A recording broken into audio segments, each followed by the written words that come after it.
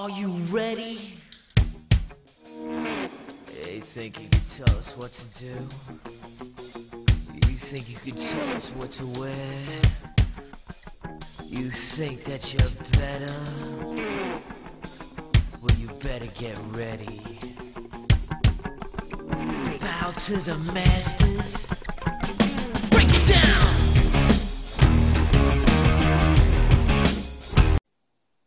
Brother. Good evening. Charlotte Flair is attractive even with green mist in her face. Is she? Yeah. It happened on Monday Night Raw. Well, I'll tell you this Do tell. about attractive women in the WWE. Let's just say I am very, very happy that Bayley wears street clothes quite often. I know. Do you follow her? We sound like two perverted old men, but we do. If you follow her on Instagram, you have a pretty good view of her. I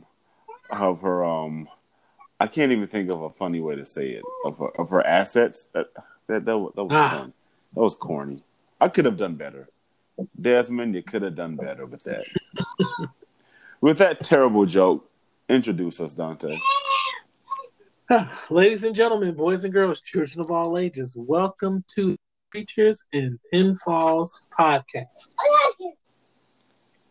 I'm going to apologize for myself and Dante. For the listening audience, our children are out of school for the holidays, of course. My son is walking around like a coke addict. My kids just finished doing the Michael Jackson Experience. Oh wow, that was movie night, huh? That was movie night. Yeah, well, we watched the live version of The Lion King first. Terrible garbage. I didn't mind it. Really? You can't be friends. Why? What was so bad about it? It was frame for frame The Lion King animated, but it was just worse. I don't even know how, but it was just. Wait. We can't be friends, but you can't justify your argument? No, I can't. I just don't like it. Okay, good job. It was a money grab. I think it was unnecessary for Disney to remake that movie, and it was a clear money grab. Now, I don't remember what I read or when I read it, but I remember reading when Disney changed leadership at the top of that division. Mm-hmm. That their vision was to make live action versions of a lot of their classic movies. Unnecessary. Well, I mean, it is what it is. And I don't know. Do you know the first live action they made was The Jungle Book, and that was garbage. Well, see, here's what they did with The Jungle Book, which is why I didn't mind The Lion King. If you've ever watched the cartoon and then watch a live action movie, you're like, man, this movie's a little bit darker. Well, they actually kind of went more with the novel. Yeah. But then like Beauty and the Beast was garbage. Literally line upon line, precept upon precept, a live action version of the cartoon. Well, my thing is, if you're gonna do a live action version and you're gonna remake a classic, make it your own. You know what I'm saying? So change some things. But it is their own because it's a Disney movie and it's a Disney live action version. No. So no, I didn't mind at all. I will say so far of all of them, I think Beauty and the Beast is my favorite. I am personally looking very much forward to the live action version of Mulan. I am too. Which you like this? It's supposed to be nothing like the cartoon. Yeah, I'm actually. Well, they can't make it like the cartoon because the cartoon was so misogynistic. Well, I mean that was Chinese culture at that point, but but I think from the trailer that I saw and some stuff that I read that they're kind of going with the historical, more accurate historical version of Mulan and the origin of the word Mulan. Okay, I'm interested in. So I'm curious to see what that looks like. I showed my kids, we got Disney Plus, so I showed my kids Beauty and the Beast, the original, and I realized how sexist and misogynistic that movie is. Do not watch. Do not watch Peter Pan. Oh, all of the old Disney movies, to be in fact. Man, I'm like, oh my gosh, because I enjoyed Peter Pan, right? So I wouldn't bought the movie. And I'm watching this with my kids. I'm like, oh, this is kind of racist. What am I watching here? This is very racist. Man, the Lost Boys. Let's talk about professional wrestling now. Look at the race. look at the races of all of the Lost Boys. Oh man. Which leads us into great story making. Great storylines. I got some out of the ring news. Two, and they kind of blend in together. I started watching it, but I didn't get a chance to finish it. Stone Cold, Mark Calloway, A Broken Skull sessions. I'm digging it. I'm digging the layout. It's typically, for those who haven't seen it, it's literally Stone Cold's podcast view. Okay. It's just his podcast made live on the WWE network. I was afraid that this would be like a WWE thing, like Corey Graves, your best buddy. He has a podcast called After the Bell, which is, he interviews WWE guys and gals, and it's a WWE thing. Broken Skull Sessions isn't really like that. So I'm interested to see who they have on next. And this leads me into my big piece of outside of the ring news. The rumor and innuendo is that the next guest will be CM Punk. That's the rumor. Of course. That's the rumor and innuendo. Because he's back. He's back, and he's gonna start wrestling again. He's gonna wrestle Daniel Bryan. that's apparently you being on backstage means that you're gonna wrestle now. Absolutely. He's gonna wrestle Kurt Angle next. He's gonna be the gobbledygooker for Thanksgiving. I remember that. It's terrible. Man. That's all of the outside of the ring news I had. There's not really much to talk about. Not that I saw was interesting. You want to hop into the content of the day? Yeah. So my number one lead. I started watching War Games, but I wanted to like binge the weeklies that I missed before I watched War Games.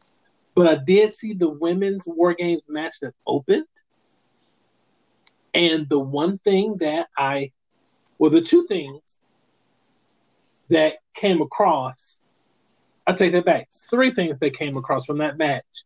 Number one, as I put on the run sheet, Bayley can take a lesson about turning the heel from Dakota Kai. Because Dakota Kai really was, whether it be NXT or NXT UK, Dakota Kai was Bayley as Jace. She was as white meat, bland, baby face, let me smile and skip to the ring as you could be. She was Bayley without the Bayley buttons. Oh, but that heel turn. Did you say Bayley butt or Bayley bugs? Bayley hugs? Because I talked about Bayley's butt to open, you think I'm just all on Bayley's booty? Maybe I'm just on it, but whatever. Hey, that may be. But no, I said she was Bayley without the Bayley buttons. Gotcha. That's what Dakota Kai was. With that heel turn, that's a heel turn. NXT has some of the best character development. I think that's one of the reasons I like watching it. It's just because of they know how to tell a story with their characters, which is what I really enjoy. You know what makes their character so good? It's a really old school concept that you can't do on Raw and SmackDown. Well, you could if someone actually listened to, like, a lot of people have heard say this, and like kind of go not have the show seasonally, but actually have your talent rotate seasonally. Oh, wow. That's a good idea. That's a really good idea. But what makes NXT's characters so good is that you don't see them all the time. That is a good point, Dante. But I'm going to tell you what made Asuka so good on NXT. Asuka hardly worked weekly television. So you didn't see Asuka until TakeOver. So when she did come, it was special. It was special. Same thing with Finn Balor. Finn would talk. Finn may do something like on screen during the weekly show, but you didn't get Finn until Takeover, and then you got the Demon, which because they didn't have takeovers every month, that made the Demon really unique. So I think you could do that on WWE TV, but that's never been like WWE's formula. Like anybody who tells me John Cena got shoved down their throat was not a kid during the 80s. Well, I think maybe their method is this. They're a publicly traded company now, and you're looking at major networks like a USA, like now a Fox. Money is invested in these characters. And so ratings, right? I don't think NXT has to worry about the ratings, right? Because their success is dependent upon Raw and SmackDown, right? So you need a Roman Reigns every week. You need a Brock Lesnar every other week. Do you? I think for the ratings, you look at the Nielsen ratings, right? Which are so not correct. But if you look at the demo of we're fans, we're adults. I was talking to a student today. I did a session, and I kind of gave out like an interesting fun fact about me is that I'm a huge wrestling nerd and fan. And one of the girls was like, "Oh my gosh, I was just at Chicago last night for Raw. Like I'm a huge wrestling fan." She showed me her book and everything, and I think that speaks to the demographic of wrestling fans. It's kids, and I think that kids are going to tune in if they know John Cena is going to be on every week, or if they know Roman Reigns is going to be on every week, so forth and so on. So it sucks. I agree, but what you would do, think about it like this, and I'm just going to use Rey Mysterio as an example. He's not. I would not consider him in the same continuum with Cena. No, I would consider Rey a little bit before, but you can have it set where if Cena is your kid-centric star, and then he loses and you write him off TV for 8 weeks, then Rey Mysterio for that 8 weeks, then John's gone, then the Mysterio takes the kid-centric spot. And then you write him off TV, and then you bring John Cena back. Because it doesn't really matter who's on the screen. What matters is that kids love the person that's on the screen. I got a question. Here's the thing. My son invades my office. Wait. Before when you get done, remind me I have a thought. But go ahead. Okay, don't forget you have a thought. Okay. And here's the thing. I don't think it matters what age. Every wrestling fan is looking for they love the star, but they are always looking for the next star. Yeah, I agree. Your point. I know you have a whole agenda, but I have a question. I want to see if we can maybe make this a 5-minute conversation real quick. That's fine. Yeah. Who do you think are, because you mentioned Hulk Hogan, the 80s, he ran through WWE, and if we fast forward to the 2000s, the latter 2000s, John Cena was the main colorful kid baby face. Kofi Kingston had his run. I'm even pre-New Day, pre-Kofi winning the championship, he was like the kid's baby face, right? Mysterio. Who do you think are the top 3 kid baby faces? Right now? Right now, in the product right now. In no certain order. Think Roman Reigns. Okay.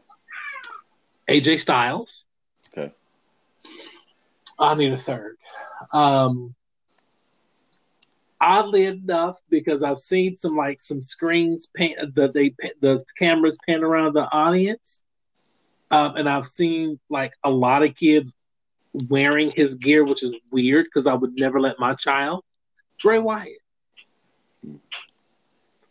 And I don't know if that's on purpose, but I was watching Monday Night Raw, and they were panning around the audience, and all these little kids had Bray Wyatt masks on. That was creepy to me.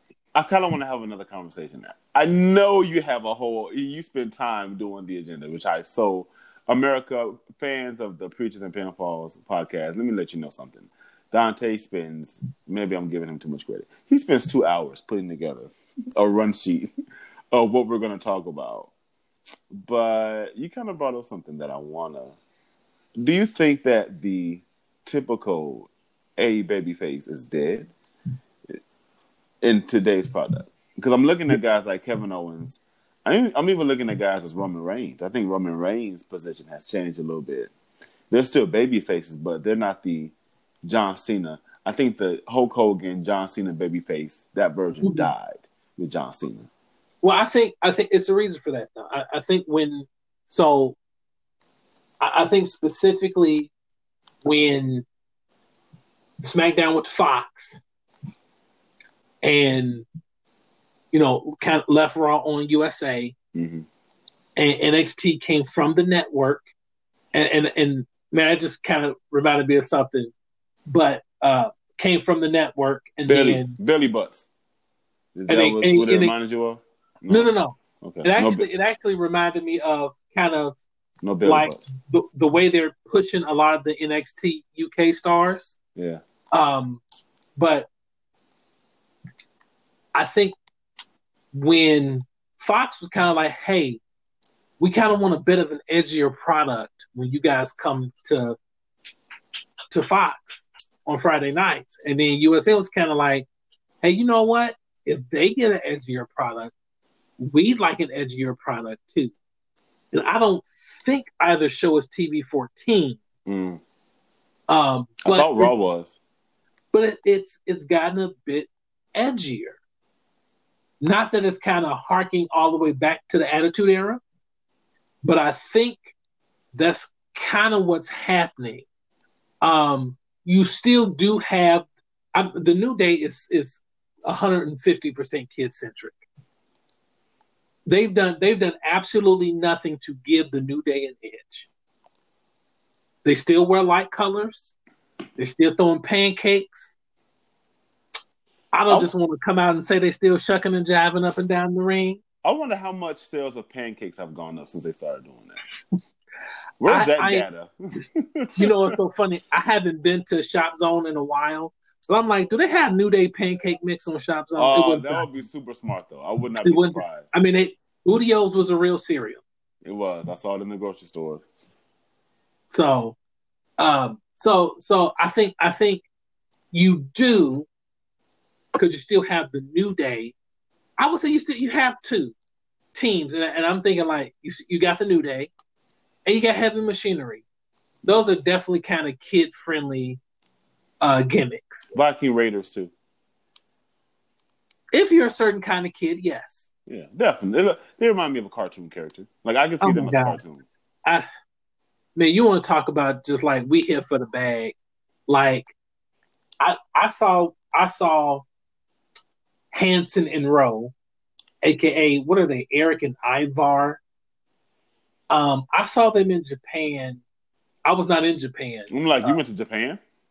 That's on my bucket list, FYI. I want to go to. I have 3 Japanese wrestling events on my bucket list. Of course, I want to go to Wrestle Kingdom. I want to go to the G1, and I want to go to the Best of the Super Juniors. That's on my list.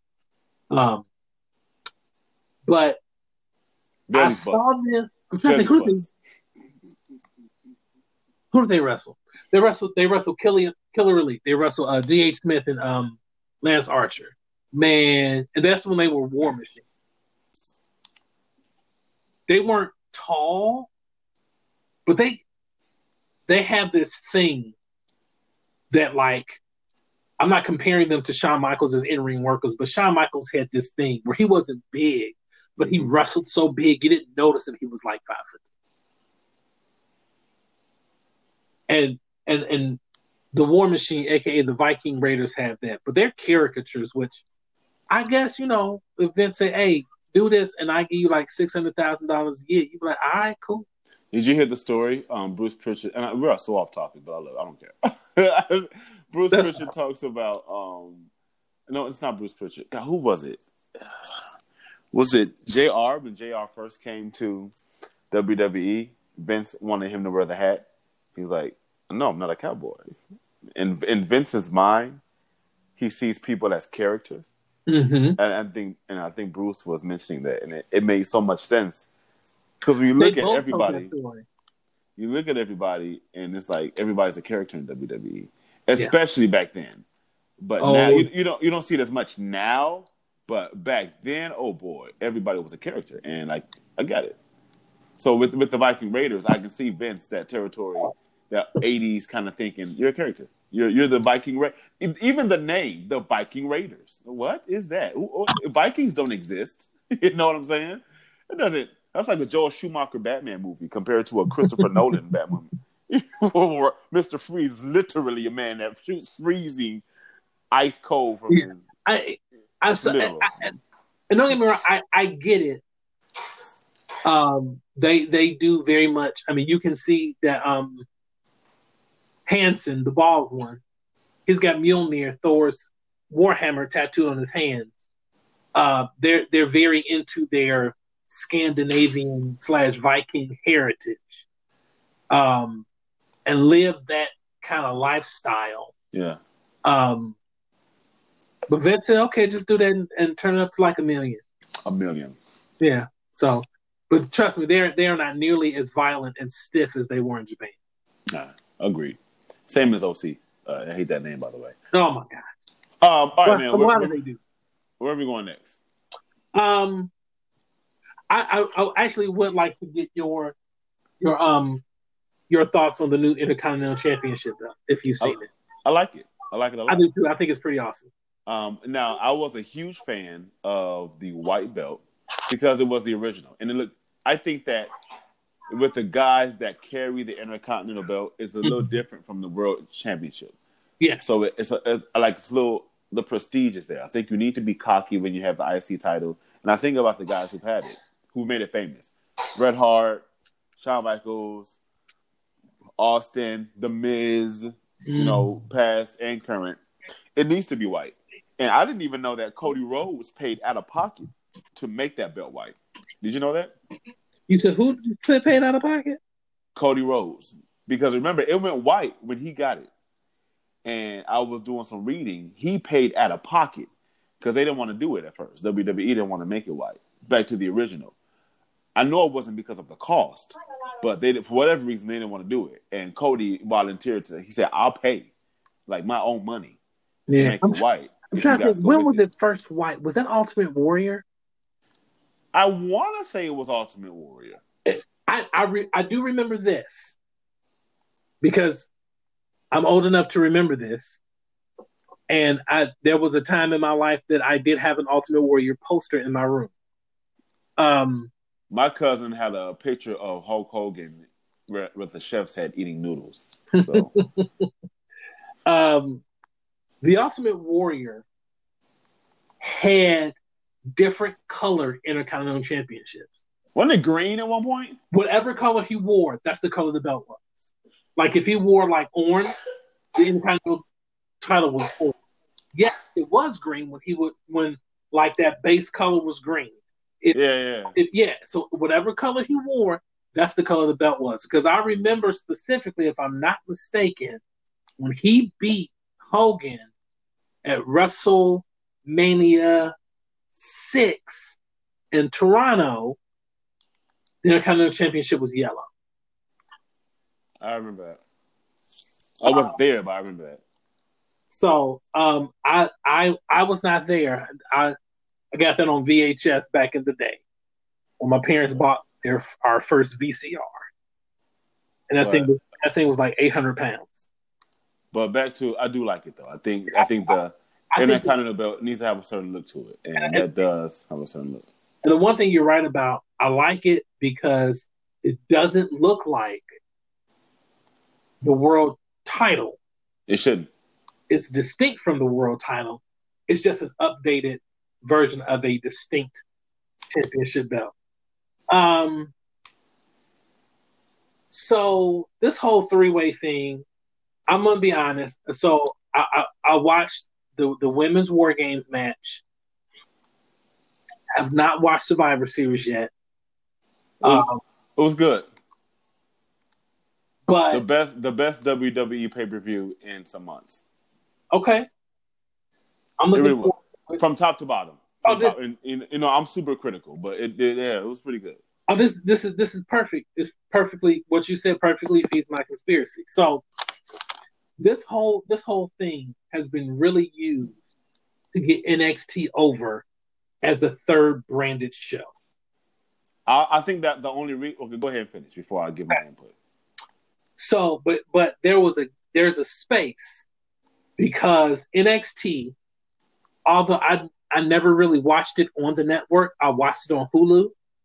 NXT was really the crown jewel of the network. Oh, definitely, yes. But now it's on USA. Not to be confused with 205 Live.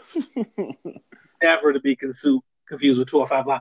Which, well, let me go back to my point because that almost made me digress. I'm sorry. We're good for that. We're good for that. But I noticed, like, I was watching the Raw and SmackDown that they did from Great Britain and how they incorporated Imperium into those shows. And man, Walter is fantastic. But I think they're going to try to make NXT UK the crown jewel of the network. That's a good observation, and I will go with that. But now, I'll give you my reason why in a minute, but go ahead. You mentioned 205 Live.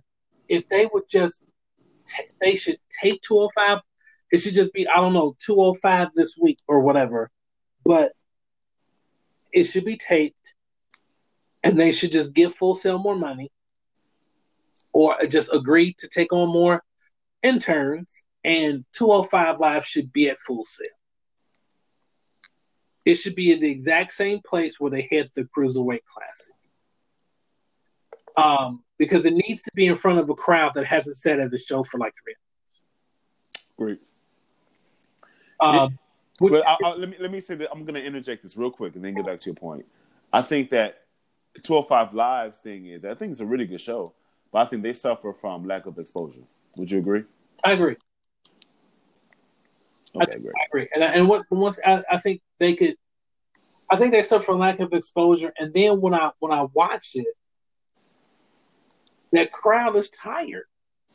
Yeah. Because I know I think it is. It's after SmackDown now. But I remember when they first started, man, that show used to come on after Raw. Man, I'm about to sit there and watch these little dudes fly around, and I've been sitting at this place for 3.5, 4 hours. Remember that's how they used to do SmackDown back in the day? It would be after Raw. Man, I remember going to a Raw live event, and then we had to sit through like 2 matches of SmackDown. I was like, okay, this is garbage. I physically can't. I remember, what was that show? Velocity. Oh yeah. Right before SmackDown. But yeah, man, so going back to so they used it to get NXT over. I tweeted one of my favorite podcast hosts. He has not tweeted me back. David Shoemaker, who came up with the idea of the Randy Orton test, like to see if wrestlers really got it, just make them stand next to Randy Orton. And my tweet was, if guys have to pass the Randy Orton, do women have to pass the Charlotte Flair test? Hold on, because if so, Rhea Ripley passes. Oh yeah, and I love your segues, by the way. Good job. I love Rhea Ripley. I'm gonna say now, that. I caught a glimpse of Rhea because I was I binge NXT in the periphery, so it's like in its own different multiverse for me. Rhea Ripley's a star. She is, oh my gosh, she is a star. Like she should, like when she started working for NXT UK and Tony Storm started working for NXT UK, Now, everybody was on Toni Storm, and then I saw Rhea Ripley, and I'm like, nope, it's her because she's different, and different always works. She has a different look, a different wrestling style. Oh my gosh! I mean, and it helps that her look, she pulls it off so well. She's gorgeous. She is, but she's emo gorgeous. Yep, like Ruby Riott. Yes. I can't wait for her to come back, by the way. And Rhea's so smart. She dating her brother. Edit that out. No. I'm probably not. You shouldn't. It's in there. But she and the one thing that's improved from when she started in NXT UK to now, she's exponentially better on the microphone. And as that part of her game keeps growing, man, like I make this list, and I gotta be honest. Of everybody on this list, man, Rhea Ripley is a mega star just waiting to happen. Like, to me, she's like the female Velveteen Dream. She has everything to like blow past everybody whenever they just want to unleash Rhea Ripley. Because everything about her is like screams great professional wrestler. So, and I will say this because I put him on the list, and he's my dude. Man, Adam Cole is just. So Adam Cole has had the best 7 months of his career, and he's been performing. You know, I love Undisputed Era. And just a quick caveat. I'm gonna say this real quick. You don't hear me mention wrestling games too often, but I haven't played the new one. But 2K19, I'm a big fan of. I think it was really good. And one of the things I did on there was I made a stable between Triple H and NXT and Undisputed Era specifically. And like they got all the gold in WWE, and they helped Triple H win the championship. It's cool to see when like the real product actually does what you did in the game. Mm-hmm. It's super cool because I just saw like this potential. Like they were so great. And Adam Cole, man, has been on a run. He's unstoppable. He's unstoppable. He's great. That match, I love Pete Dunne. And when you talk about United Kingdom NXT, the reason why I really believe you with that is because Pete Dunne's the hottest thing in the United Kingdom on the NXT circuit. And I see how they're building him up. And that match with him and Adam Cole, man, was pure magic. There was a spot, Dante. Mm-hmm. This isn't even humanly possible. It shouldn't, because I'm sure if in real life this would have killed somebody. Pete Dunne like did this flip. It wasn't a sunset flip, but he did some kind of like backflip off the ropes, and Adam Cole like super kicked him in the face while he was in the middle of the air. It was so beautiful. It was so masterfully done. And one of the things I like about Adam Cole is he's not a big guy. No. But Goodnight Jr. But seeing him on the main roster, he's bigger than I thought. Which on television, so the second Ring of Honor show I went to, he was the leader of Bullet Club. And I saw him. He's not very big. Adam Cole, if he's 5'9", that's generous. His head is huge, though, even in real life. But he's got that thing. Yeah, he's got it. Like Shawn and Brett and AJ Styles. He wrestles so big, and so, but he's not a flippy guy. But man, his timing, and like that spot is the perfect example. His timing is just spot on, as close to perfect as a human can be. Because like if I have one nit to pick with Velveteen Dream, and I mean he's young, but it is like sometimes the high spots in his matches seem contrived. Well, you know why? Because he's so large.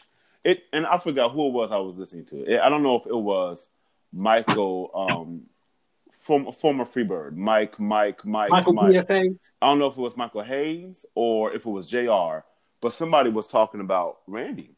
And like when remember Randy used to go off the top rope and do that. Yeah.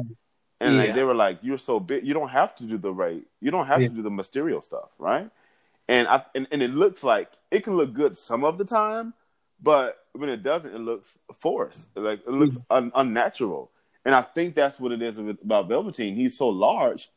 It's like Taker jumping off of the top rope every match. Like do it once every 7 months and make it special, make it magical. Yeah. But if you do it every match, it's like he's so big. It doesn't have the same effect. I won't disagree with this, but my pushback will be, and this is 150% experience because Adam Cole's been wrestling at least 15 years. Yes. You watch an Adam Cole match, and it's almost like the agent comes and says, "Guys, here's the finish. Gargano, you're going to win via DQ." And Gargano looks at Adam Cole and says, "Okay, let's go have a good match."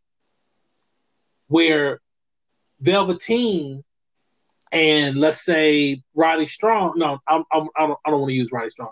Let's say Velveteen and Dominic Dijakovic, they get their finish. And Velveteen is like, "Well, how are we going to do this?" Did you say Dominic Mysterio? No, I said Dominic Dijakovic. He ain't that colorful. Another guy I saw in Ring of Honor live, by the way, when he was Donovan Dijak. And I was like, yeah, he's going to be a star.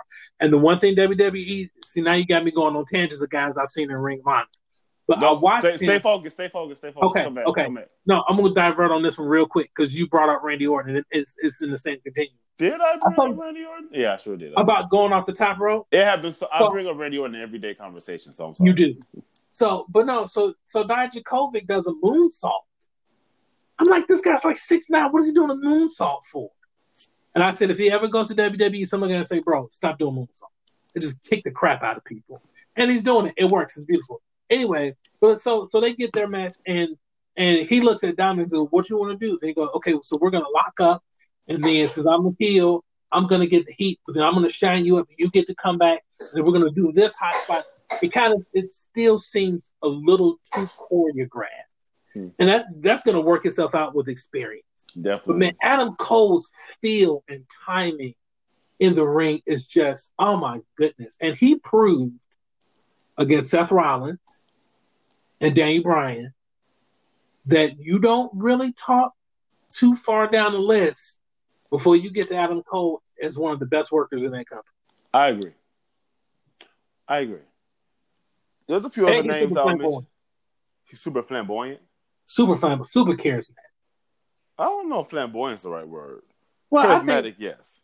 You don't think they're synonyms? No, I don't. Maybe because I have I don't want to say a negative connotation. I have a certain perspective when somebody says flamboyant. Well, I mean, flamboyant. He ain't wearing pink Ric Flair robes. But when you say flamboyant, I think of the Ric Flairs. I think of the Shawn Michaels. The Shawn Michaels in the early days with the assless chaps, right? I think that's what flamboyant. That's what I think about. I think about Velveteen Dream, just flamboyant. That's I think about, So, can I talk about one more guy from this three-way? Go ahead, man. So, another guy who I've watched for a very long time, Roddy Strong. Oh yeah. So I remember the backbreaker Messiah. Yes. Country Strong. I remember. Listen, maybe I shouldn't say this, but he white boy strong. He in the cornfields. Yes. I just drink gallons of milk. I'm not huge, but man, I can lift up a tractor. So the white boy strong has a different connotation for me. Okay. Because I went to a predominantly white college in a small town. Okay. Give that back to your mom, Juice. What's what? This is my podcast. Say hi. Hi. Okay, now hey, Junior. You're famous now. Go away. So I went to college in a small town. Those of you in the podcast multiverse that don't know, I went to an all boys college. Um, so drinking and alcohol was something that happened pretty much every weekend. Um, and you know when like little white dudes like get full of Budweiser, man, they just turn into the Incredible Hulk. Oh yeah, they do. Yeah, that's like how strong Roddy Strong is. Like his gimmick last name is Perfect. But so I remember actually, I want to say he wrestled AJ Styles when they were both in Ring of Honor. So here's the unique thing about Roddy Strong that most people might not know. He's one of like the foundational talents when Ring of Honor first got started. Like him, AJ Styles, Samoa Joe. Who am I missing? AJ Styles, Samoa Joe, Roddy Strong, Daniel Bryan, CM Punk, Raven, Matt Taven, that whole crew, right? I remember when I first saw him, like, man, this dude can straight wrestle. And then they gave him a microphone, and I said, that's why he'll never go to the WWE. Man, Shawn Michaels then got with that dude, and he can cut a promo. And I'm like, oh my gosh. Like, his ability to cut a promo in conjunction with his ability to just flat work. I got a question. No, I'm not gonna ask it. Never mind. Finish your point.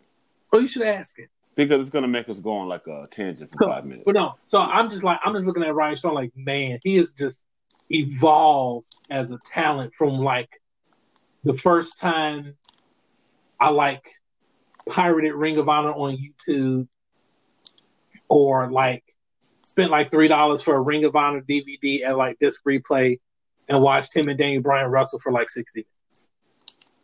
Which is the thing, by the way. It's somewhere like there's like a 45-minute match with Roddy Strong and Daniel Bryan. And it's fantastic. Now I'm done. So what's your question? What do you think is better? Well, if you were a professional wrestler, I love these podcasts because we're just kind of shooting stuff. You know what I'm saying? I can see us out back on the porch, sitting back in rocking chairs, just kind of talking. If you could be a professional wrestler, you know, and you were building up your skill set, what would you rather have? I know my answer. What I would rather have. I'm gonna save mine because I want to hear yours. Would you rather have maximum in-ring ability or maximum mic skills? And I can't have both. I mean, you can have both, but one needs to supersede the other. Like one has to be greater than the other because it's a rarity. It's a rarity to find somebody that has both. Give me mic skills. Why? Because I could be Bobby the Brain Heenan. Yeah. Okay. I could be Bobby Heenan.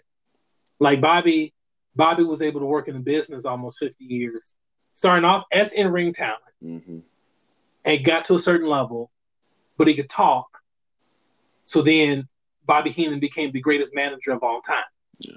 Okay. And then when he kind of didn't want to be on the road and got older, he became one of the greatest color guys of all time. Like there's an argument to be made that Bobby Heenan is the greatest wrestling talent of all time.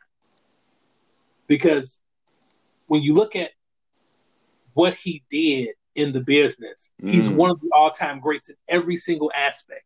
I'm gonna throw one that. Oh, okay. So even in ring. Like in the 60s and 70s, yeah, he was one of the best in his era. Okay. He, as Bruce Prichard would say, he's a hell of a hand. But he really broke through as a star as a manager. Okay. And Bobby was one of the first managers I remember that like was bigger than his talent. Dante, I'm going to say this real quick. Okay. I know we're at 43 minutes. I really don't mind if we go like an hour and 30 tonight. I'm enjoying the conversation. I just want you to know that. I want you to know that. I'm enjoying the conversation. Well, go ahead. Okay, so answer your own question. And now I'm curious. I would want to have the best mic skills and subpar in ring skills because I would just get a manager or I would get a stable. You know, like I believe the most entertaining wrestlers people don't pay attention to in-ring skills as much as they do mic skills. That's true. I mean, you think about some of the greatest mouths, The Rock, Chris Jericho. Now, all of these guys had great in-ring ability, but I think they're remembered for their mic skills. The Miz, Absolutely.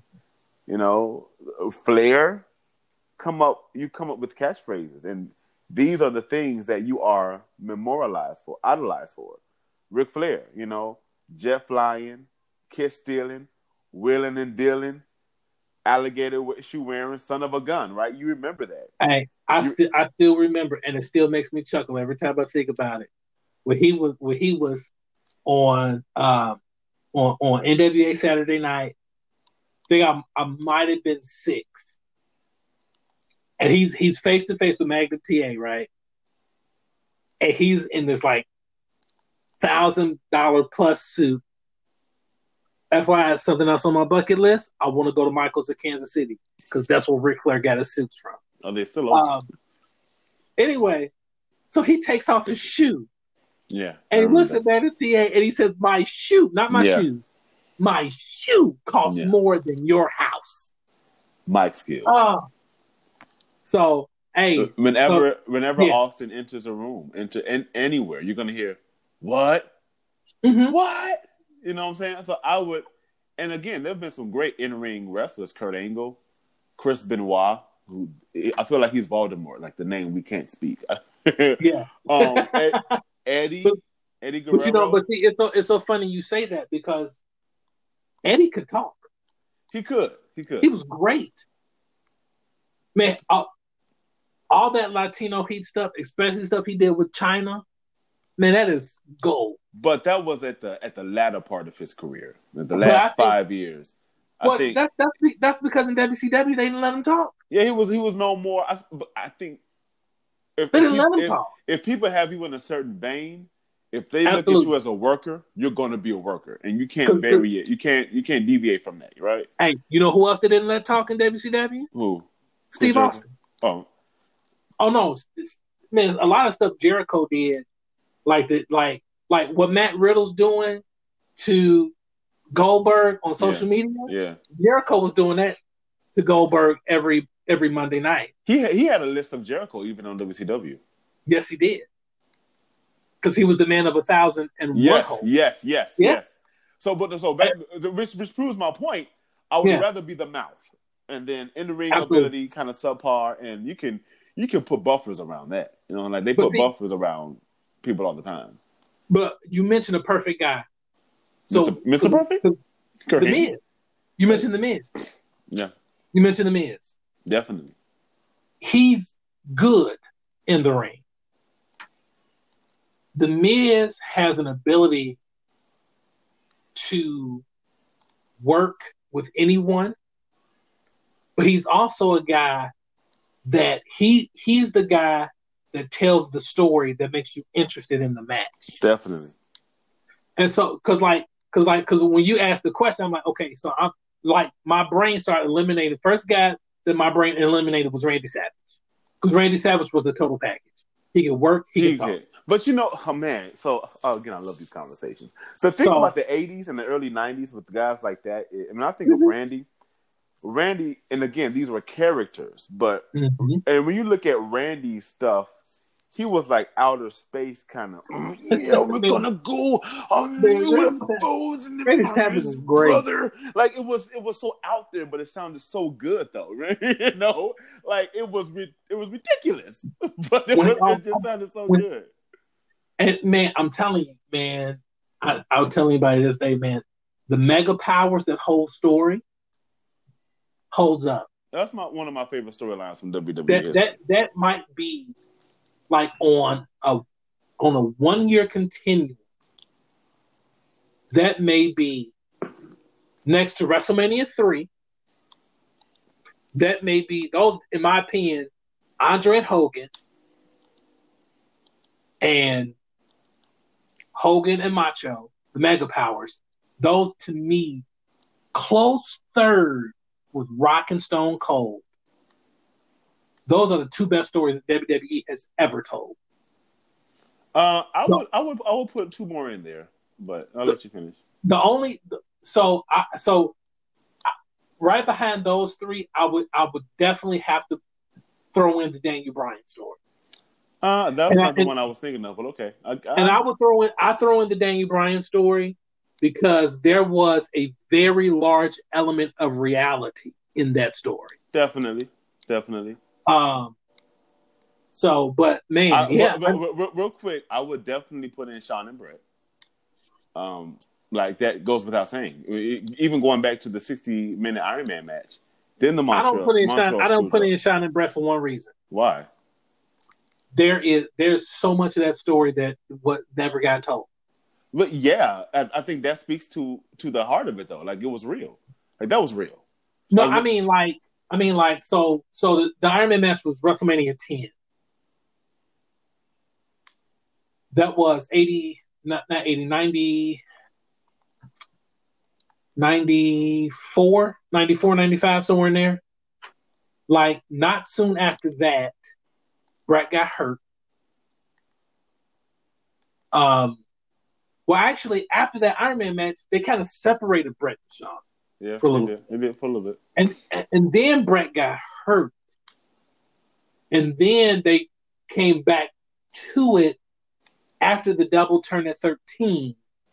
And then it was the New Heart Foundation and DX. But there's so much in that continuum that didn't get told because Brett went to WCW. Okay, you know what? I'll give you that. I'll take that. Fool on me. Shame on me. No, I think it's a great story, but it just wasn't. It's like the Book of Jonah. It's not complete. I think about, and the reason I brought it up is because I think about, I forgot the documentary I was watching, man, and it chronicled that whole thing, and it showed like after the match, Brett's wife going up to Shawn and Triple H saying, "Did you know about this?" Triple H is like, "Nah, I didn't know a thing about it. I didn't know," and like that, I remember that's the image that sticks out to me, in the whole, not Brett spitting in Vince's face, not Shawn having Brett in the sharpshooter. It's Bret Hart's wife screaming at Triple H in the back while Shawn's in the locker room getting ready. Owen Hart, you got Nine Hart, you got all these guys in like in a hallway, and she's in Triple H's face. Did you know? No, I didn't know a thing. Then Shawn comes out. Shawn, did you know? No, I didn't know. Like that sticks to me, and I would never forget that. I would never forget that as long as I live. Like that's what sticks out to me about that story. I mean, that's the reason why I put it up there. It's just that was real. That was real. So can we kind of take that because now that just put an idea in my head. Okay, shoot your shot. If that never happens, I like where this is going. And in the words of Vince McMahon, Brett doesn't screw Brett. And they decide, okay, Brett, let's do it your way. We'll have you go over, and then Monday night you come back and you put Shawn over on Raw. Because that was out of Brett's mouth. Brett was like, I didn't want to lose in my hometown, although it's Montreal and he's from Calgary. But anyway. Canada is one big town. Exactly, it is. Drake, the Raptors, Brett. Yeah. All from Canada. Ryan Reynolds. Except Chris Jericho. He's from Winnipeg. Winnipeg's not in Canada? It is, but it's not in the town of Canada. Oh, it's like Miller and Gary, huh? Yes. Gotcha. Yeah. So, but he said I would come. I was willing to come the next night and put him over. But let's say they do that, and then Brett goes to Vince and says, "You know what, Vince? Okay, so you can't afford to pay me now, but let's shake hands that you'll pay me on the back end what you owe me." Yeah. And Brett never leaves WWE. Would there have been a Stone Cold Steve Austin? And this is the great thing about I'm gonna say no. I agree. But tell me why you're no, though. But okay, so if there's never if Brett never leaves, Brett stays on the track and he becomes the man in WWE. Shawn Michaels, because I think that to every yin there's a yang. Mm-hmm. Shawn Michaels becomes the antagonist, or the protagonist, whatever. I think that your two top guys, what you would later see in Triple H and Rock, or Rock and Stone Cold, what you later see in them, you would have had in Brett and Shawn Michaels for years to come. Shawn Michaels would have never lost his smile. Therefore, Shawn Michaels would have never gone on to have a feud with Taker, which would lead ultimately to Shawn injuring his back, taking time out. I think that none of that would have ever happened. That's what I think. And I think I don't think that it changes the trajectory of how great. I think honestly, I think WWE would have been, in my eyes, greater as it relates to story. I think so. Like there's more depth there. Wow. I think it would have been, because I think we got some good. Now, please do not get me wrong. I don't think, and this is again, I freaking love this podcast right now. I don't think that after Brett, I think we got great story. I think we got great characters, but not great stories. I think that with Brett and Shawn, if that would have continued, I think you would have got a hell of a lot of great stories, and maybe not the best of characters. But what you saw was great characters being formed. Stone Cold Steve Austin. Austin 3, you read your prayers, you say your prayers, read your Psalms. Austin 3:16 says, I just whooped your ... Great character. Get that piece of trash out my ring. Jabroni, eyebrow raising, pie eating, jabroni beating. Great character. Even I Am the Game, Cerebral Assassin. Great character. Kane, great character. But one thing that was lacking in that era, man, post Brett, were great stories. And you can argue and say that during the reign of Brett, Yokozuna, a lot of these guys, the mega powers, maybe the characters were over the top. The stories were pretty solid, though. Yeah. So I agree. There would not have been a Stone Cold. But my agreement is for a much simpler reason. Yeah, because I don't understand. You did. No, and I agree with everything you said. I made some good points. The reason there would not have been a Stone Cold Steve Austin is because if all that happens, there's never a Mr. McMahon. Oh, yeah, most definitely. I agree. And without Mr. McMahon, there's no Stone Cold Steve Austin. Yeah. Because Steve Austin had a lot of great opponents, but the Steve Austin character, the foundation of that character was built on him fighting the establishment. Yeah. And there's never an establishment to fight if there's not a Mr. McMahon. Agreed. Wholeheartedly. I think that, but I still think you would have gotten the Attitude Era. Because I don't think it would have been to the effect that we got it. I disagree, and here's why. Yeah, okay. Because the foundation of the Brett Shawn tension was this idea very similar to, I'm going to give you a little history lesson. It's very similar to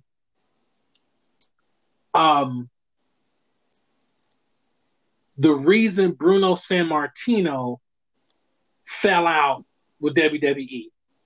And in between that, superstar Billy Graham beating Bob Backlund in like 30 seconds at Madison Square Garden. And that was that the business was changing. And Brett was very white meat, kid-centered, in the vein of Hulk Hogan. Yeah. He wasn't say your prayers, eat your vitamins, but he was, I'm a role model, and I give kids my sunglasses, and I'm a hero because I'm a clean liver, and He reminded me of Kurt Angle when he first got into the WWE. But a baby face. Remember the three? A baby face. Remember the three eyes? Because people hated Kurt Angle. Yeah, he was super clean. Yeah. So, but the business was changing, and Shawn Michaels represented what was different. Well, so I still think you get the Attitude Era because the factors surrounding the Attitude Era was that WCW was going more reality based. Okay. And that if Vince didn't make that switch, then WCW would not have been able to compete. WWE was not going to compete with WCW. Good question. But I don't think you get Steve Austin. And maybe you are right, because I think Steve Austin is the face of the Attitude Era. And maybe without him, the Attitude Era isn't as great in WWE. But I don't think you get Stone Cold because you don't get Mr. McMahon. I agree. And I'm not disagreeing with that. I would counter your argument and say that, you will hear the great Bruce Pritchard, who we praise a lot on the show, and Conroy. I don't want him to feel left out. We praise you too. Great navigator of the conversations. They will tell you that the beginning, and I had to think about this, and I agree. The beginning of the Attitude Era was post breakdown of Shawn Michaels and him going to the ring off script in those high rise shorts with a banana in the shorts. I don't think you would have gotten that, because we got to remember the Attitude Era. I think that not you and I remember the Attitude Era for what it was. Mm-hmm. But I think some kids coming up, even people my age, because I'm a student of professional wrestling, I think that general fans think the Attitude Era was just stunners and rock bottoms. But the Attitude Era was bras and panty matches. It was D-Generation X flipping the finger to people. It was Shawn Michaels doing ridiculous and outlandish things.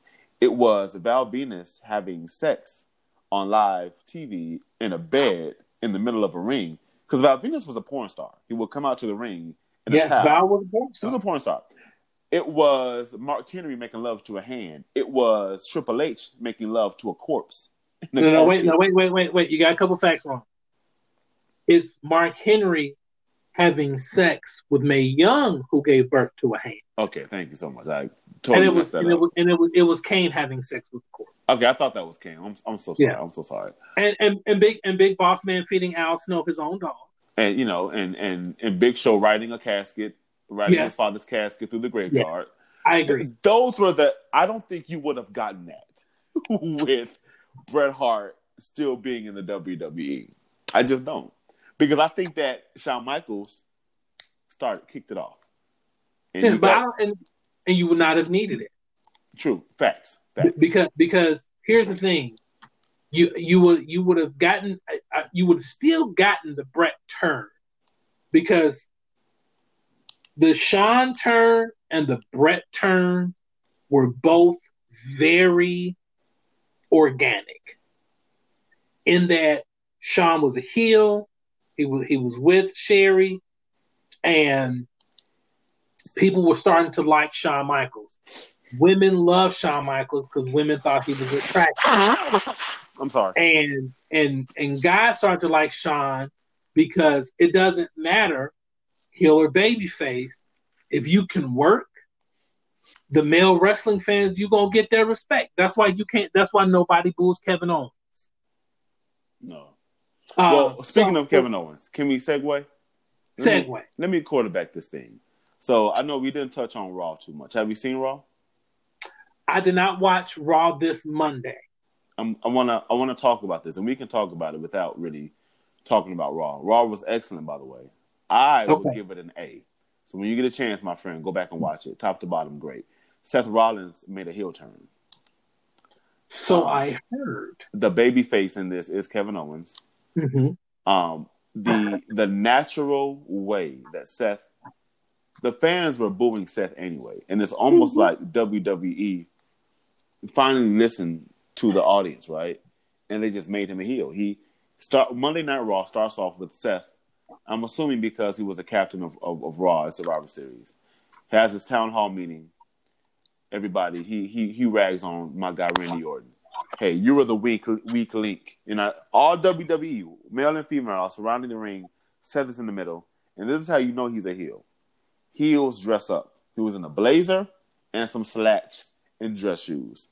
And his hair was slicked back in a ponytail. Oh, boy. That's how you know he was a heel. Did he bring back the blonde streak? No, he didn't. It's still black. He talks about Randy, Charlotte, Ray. Hey, Ray, I beat Brock Lesnar twice. You couldn't beat him with the steel pipe. And your stupid son, you guys couldn't get the job done. Rags on Charlotte. You don't deserve the Flair name. Randy, you were the weak link, and I was on your team. It clicks. And you said this before, and I think I've said it. Seth is better as a heel, and he fits so well. And I want you to just to kind of talk about how when you can easily make a transition from face to heel, and how like that seamless transition is natural. Like he's more enjoyable, and they were booing him anyway. It just made sense to okay, let's make him a heel. If you've ever seen an interview with Seth Rollins, like what's that show Rob Renee Young did on the network? Backstage? Unfiltered. Oh yeah. I think it was, and she would like it was like a 20-minute show, and like his voice is just so like Heelish. I want to punch you in the face. Yeah. His persona, because Seth Rollins, the foundation of who he is. He's better than you. Exactly. Post Shield, and hey, his fiance, are they married yet? No, I don't believe so. Okay, but Becky's not Miss Elizabeth. No. And what do you mean in looks or as far as she's a wrestler? As far as her persona, yeah, she's not. She's not like which always used to kill me because like Macho could be a heel, but people still cheered Miss Elizabeth. But Becky also heelish tendencies.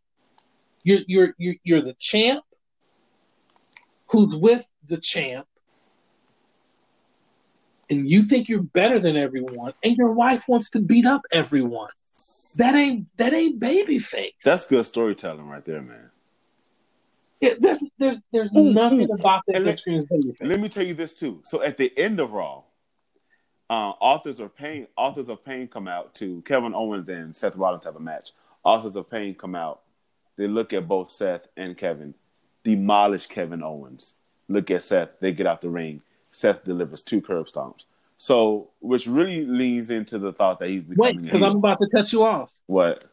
His finish. Yeah. What's a more heelish finish than putting your boot to someone's neck and smashing it into the mat? Well, technically their head, if you think of a curb stomp. Whatever.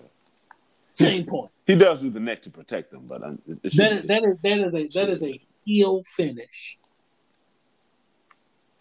I like as great as he is in the ring, his finish, it is a visually like, dang, he punked him. Like it's a demoralizing finish. Yeah, it's almost like not a baby finish. It's almost like the Randy Orton punt.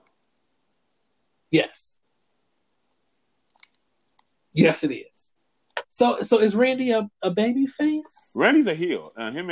So there was some unnecessary fatal 4-way for the Universal title. And I say unnecessary because Randy has not been vying for that title. Drew McIntyre has not been vying for that title. But all of a sudden, there was a qualifying number 1 contender match between Ray, Drew, Randy, and Ricochet, which I'm not mad at. It was a great match. Probably one of the better matches Raw has put on in this year. And the quick synopsis of it, Ray wins because of interference from the OC, I believe. They help somebody eliminate Randy. So Ray wins, and to get the OC back, Randy comes and interferes in the match, which sets up a feud between him and AJ Styles. He causes AJ Styles to lose the match. Ray is her new American whatever champion, U.S. champion. Okay.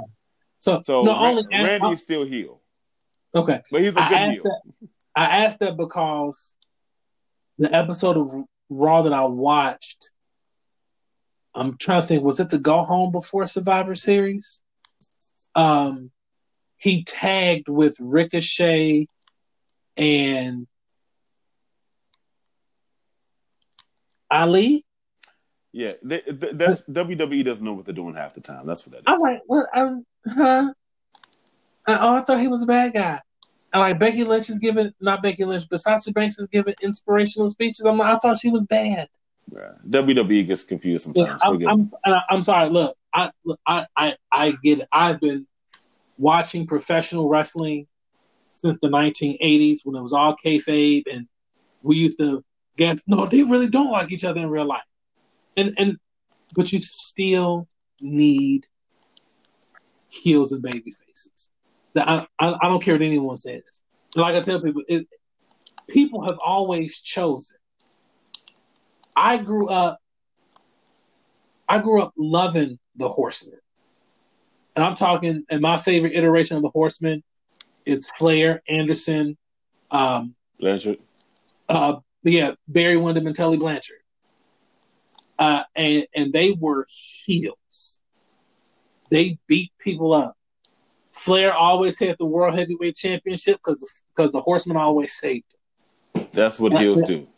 Because that's what heels do. But go ahead.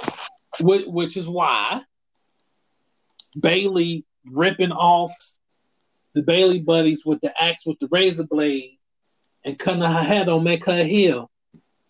Walking with Sasha Banks doesn't make her a heel. You know what makes you a heel? Taking your best friend and your tag team partner and smashing her head in the cage like Dakota Kai did. Oh, there's no question about what Dakota Kai is right now. She's a bad person. Yeah. Because Tegan Knox was her best friend. They're both from New Zealand.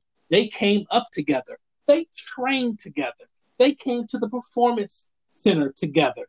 They were supposed to be the great tag team, and Dakota Kai beat the brakes off that girl in that cage. That's a heel turn. I think that Bayley, what it lacks, I think that the biggest deterrent to Bayley's heel turn is Sasha Banks. I don't think Bayley's a heel. I think that if you remove Sasha, now again, you know, Dante, how much I love me some Sasha Banks. Not just because I think she's beautiful, but she's a great in-ring performer. I love her character, Mercedes. I love her. But I think that she is the best and worst thing to happen to Bayley. Like, they need to end that. I don't want them to because I enjoy them together, but I think that it's hindering Bayley's believability as a heel, like you said. And you know, I'll be honest with you. My conflict with it is I know what they were on NXT. Yeah. They were never friends on NXT. Yeah. I know that, like, the shoot story. All four of them, Charlotte, Becky, Sasha, Bayley, came together to the PC, and how they worked with what's my girl's name? Sarah Del Rey, aka Cesaro's wife. And, you know, Finley was down there, and, you know, Triple H sees them and said, okay, you know, we're going to do something different here at NXT. You ladies, you want to work? I'm going to give you a forum. I'm going to give you a chance to work. I get it. And I know that's the real story. But the kayfabe is Bayley could never beat Sasha. And the reason Bayley came last, and she was in NXT for maybe 2 years before she came up. And the reason she came last was because of the four, she was the fourth. There's something. And I remember when she was still in NXT and Sasha needed a tag team partner. I want to say it was a SummerSlam. And they brought Becky. And I'm like, they brought Bayley. I'm like, they brought Bayley, but they don't like each other. Oh, speaking about that, I have a kayfabe question for you. Shoot. Since we just talking. I love it. So I'm watching. Listen, I think we should do every podcast like this. So I'm watching the Raw, SmackDown, NXT whole rivalry. Isn't it like a kayfabe betrayal if former NXT guys, like, okay, so I can see Seth. Kevin Owens? You talking about Kevin Owens? No, I can see like Seth and KO, because they're kind of not in this iteration of NXT, but like Heavy Machinery. Like, you go and you attack NXT guys, but like you were just in NXT. Yeah. Isn't that like a betrayal in a lot of ways? Street Profits. Yeah, like it doesn't make sense. Y'all kind of turncoats. Because Like, WWE gets confused sometimes. They forget storylines. I'm like, shouldn't you be double agents? Right, that would make all of the sense in the world because some of their friends are still there in NXT. But but then Montez Ford's wife is still in NXT because Montez did good. He married Bianca Belair. I didn't know that. I'm like, good on you, bro. It's all confusing. What was your question? It is. I'm like, I'm like, shouldn't they feel betrayed? Like, we just worked like NXT Takeover Toronto. Why would you hit me? I don't know. But what's even more confusing is that Kevin Owens came to save them, and then on Survivor Series he's on Raw's team. Like, dude, you were just helping us. Like, I'm confused. I'm confused. Like, wrestling makes no sense sometimes, and you oftentimes forget it's not real.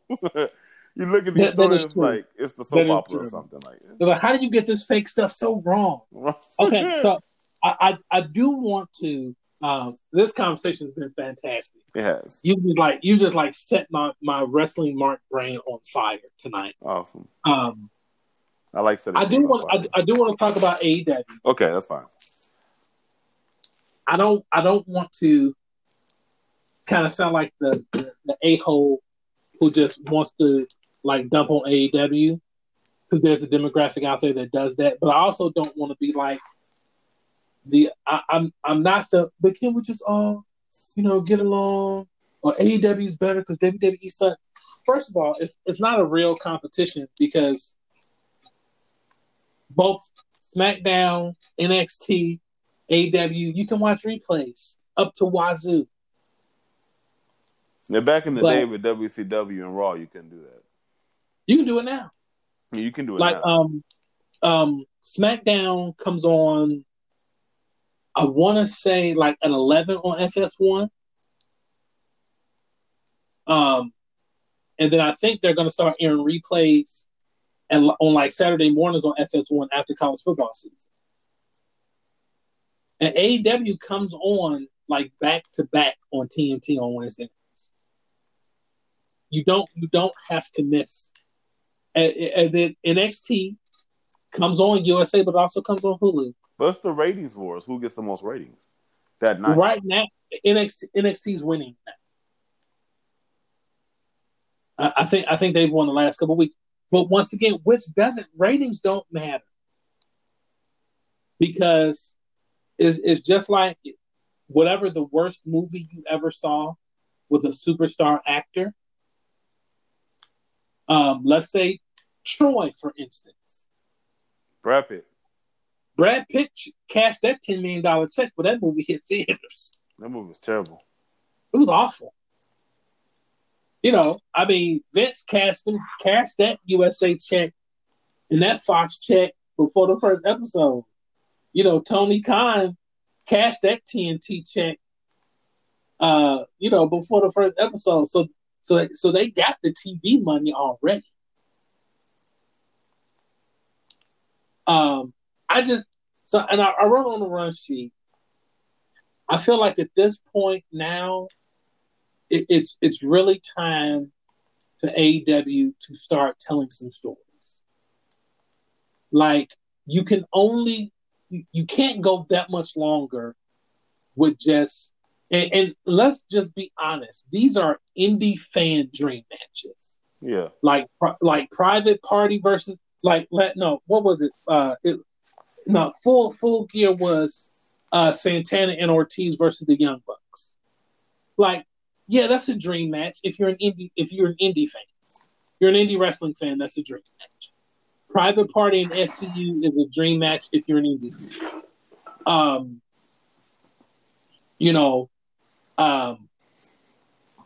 I haven't watched it this week.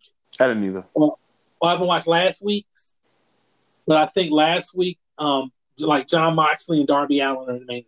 Yeah, they are. And I'm like, okay, great. But see, same thing. So it's like, at some point, you're going to have to start figuring out how you want to tell stories. Because one thing that we know they're all great wrestlers. I'm not a huge fan of Hangman Page's presentation in AEW.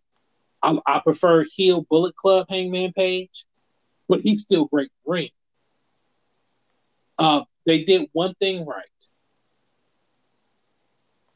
They made MJF a heel. MJF is not a babyface, and MJF can be like the heel in the company. And long term, he's young.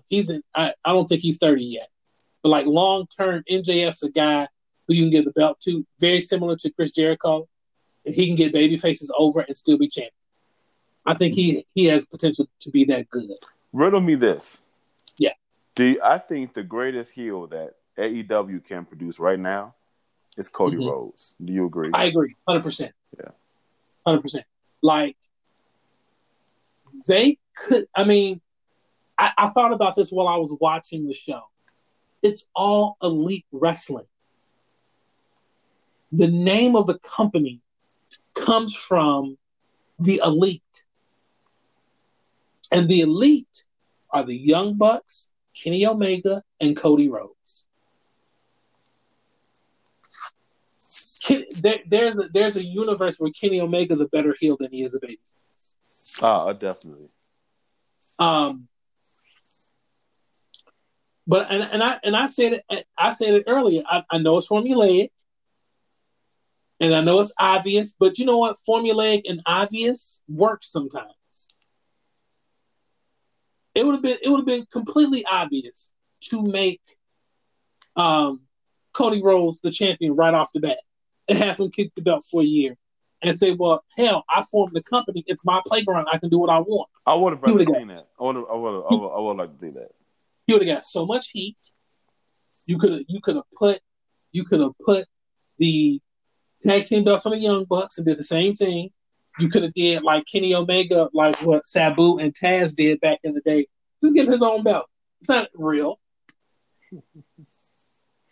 So back in the ECW days, Taz had the FTW championship, the F the World title. Yeah, I remember. And yeah, I mean, look, and have them guys run rush out over everybody and build your baby faces because you have talent. There are really good baby faces, but they did. Oh, why is Lucha House Party beating up Seth Rollins? Oh, because they're on SmackDown. Okay, doesn't make any sense. No, this is the go home Raw before Survivor Series. This is SmackDown invading Raw, or helping their better compadre, Latin luchador compadre Andrade beat up Seth Rollins. I love Andrade. I do too. Hey, so we have talked. It's two dudes in professional wrestling. They got like more game than Xbox One. One is Andrade, because he's with Charlotte Flair. He's with Charlotte Flair. Number two, Aleister Black. Well, he's married to Zelina Vega. And she don't be playing on Instagram, dude. I ain't gonna front. She took one picture with a snake. I replied, said, "Girl, I'm trying to be nice. Why are you doing this to me? Like, you ain't even playing fair. You're not playing fair. You're not playing at fair at all." So I want to say one last thing about AEW, because we're getting close to this 90-minute mark. They need to stop. They need to stop introducing guys like all of a sudden, like they're a big deal and everybody should know they're a big deal. I don't care what anybody says. People say whatever they want about this. When they tease this big time athlete coming to AEW, and it was Jack Swagger, that was a dud. Yeah, well, because let's just be honest, it's Jack Swagger. And yeah, Chris did a nice creative thing with his promo. With they would chant "We the People," and they talk about that was horrible creative. That was a day character from Horrible Creative. But Chris, let's just be honest about something. That's the one thing that got him over in WWE. We the people. So, because I was watching and I hear Excalibur, who's getting so much better on commentary. Talking about it's Wardlow. I'm like, it's Wardlow. And why would I call myself that if I'm a tough guy? That sounds like somebody grandmama name. What Granny Wardlow? In the kitchen making greens. Daddy Warbucks. Yeah. So, but I'm like, you take a guy like that and you give them a meaningful space, and then you build the character around that meaningful space. I'll give you a perfect example. I don't know if I shared with you how I started watching NXT, but I started watching NXT when Rusev, his debut on the main roster was in the Royal Rumble. He's this big, thick guy with no boots, just beating the crap out of people. And I was like, oh, it's Alexander Rusev from NXT. I'm like, oh, I need to start watching NXT. But they gave him that space, and then they began to build his character week by week around that space. I don't know who Wardlow is, and I watch a hell of a lot of wrestling, as you know. And I don't know who that is. And the danger of doing that is you're only going to appeal to a small demographic of fans. Facts. And if you want the more well-rounded, less indie hardcore fan to watch AEW, you got to really build guys. Like, I'll give a perfect example. It's obvious that everybody in All Elite Wrestling, they love Darby Allin. Mm-hmm. You know what they need to do with Darby Allin? They need to have Tony Schiavone sit down with him in a chair and talk to Darby Allin about Darby Allin. Because, yeah, Darby Allin's kind of grown on me, but I still don't know who the hell he is. He looks like if you ever played Tony Hawk Pro Skater. He looks like a Tony Hawk. Like create your own skater. That's what he looks like. He does. He definitely does. But I don't know who he is. I don't know where he's from. I don't know his dreams and his fears. I don't know anything about him because you haven't let me get to know him. But see, that works on the indies where everything is about getting known, getting your pop. So hopefully somebody from the Performance Center in Orlando can give you a phone call. Mm-hmm. So yeah, they need to fix that. And then most importantly, the Young Bucks need new gear. It's not 2006. You guys are old and you're balding. And it's time to stop looking like the Rockers and the Hardy Boys had a child. They are old. They are. They're in their late 30s now. They're the new Hardys. No, they're the old Hardys with less hair.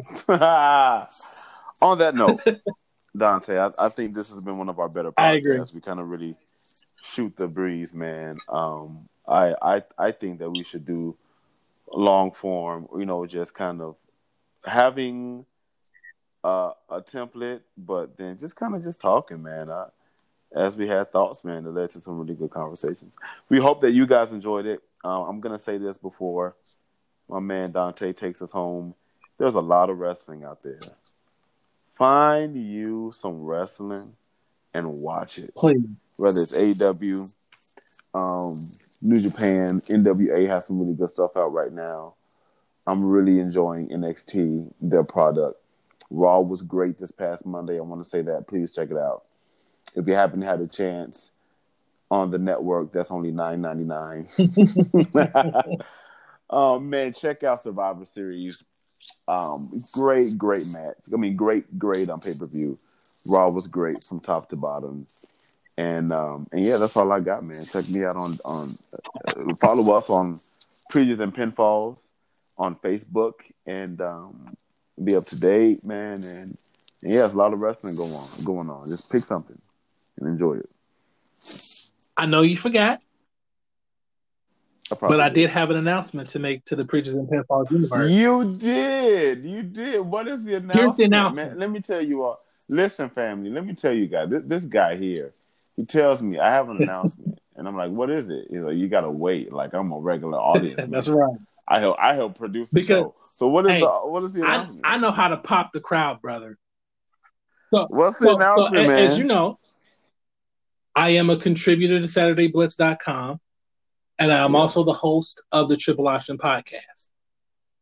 In approximately 1 week, I will be a list writer for the WWE/wrestling division of thesportster.com.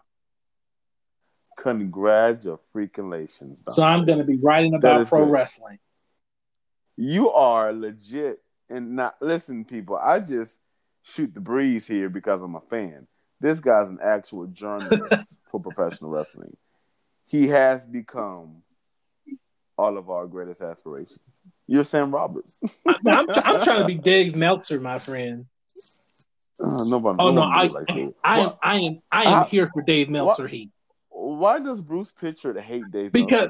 Because Dave Meltzer, some of it's a work, but some of it is he's a guy that talks like he knows a lot about the business, and he's never worked in the business.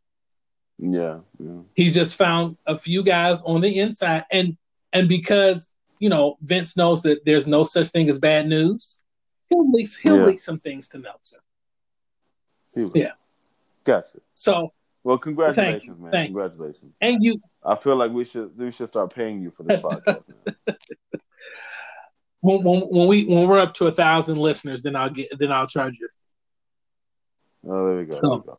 Tell people where they can find us. Well, you can of course find us on the Preachers and Pinfalls Facebook page. I can tell you specifically this week, since I am on vacation from my regular 9 to 5. There are going to be some old school matches, probably of the day.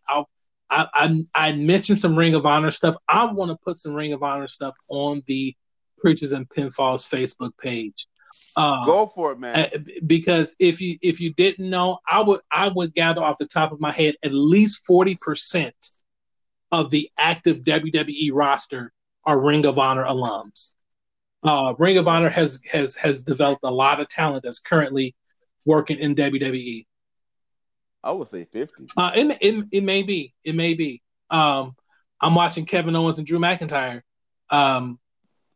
Kevin Owens, one of the foundational talents in Ring of Honor. But you can find me on Twitter at Pastor DDP. So please do. And if all minds are clear, shout out to Hall of Famer Special Delivery Jones. That's the benediction.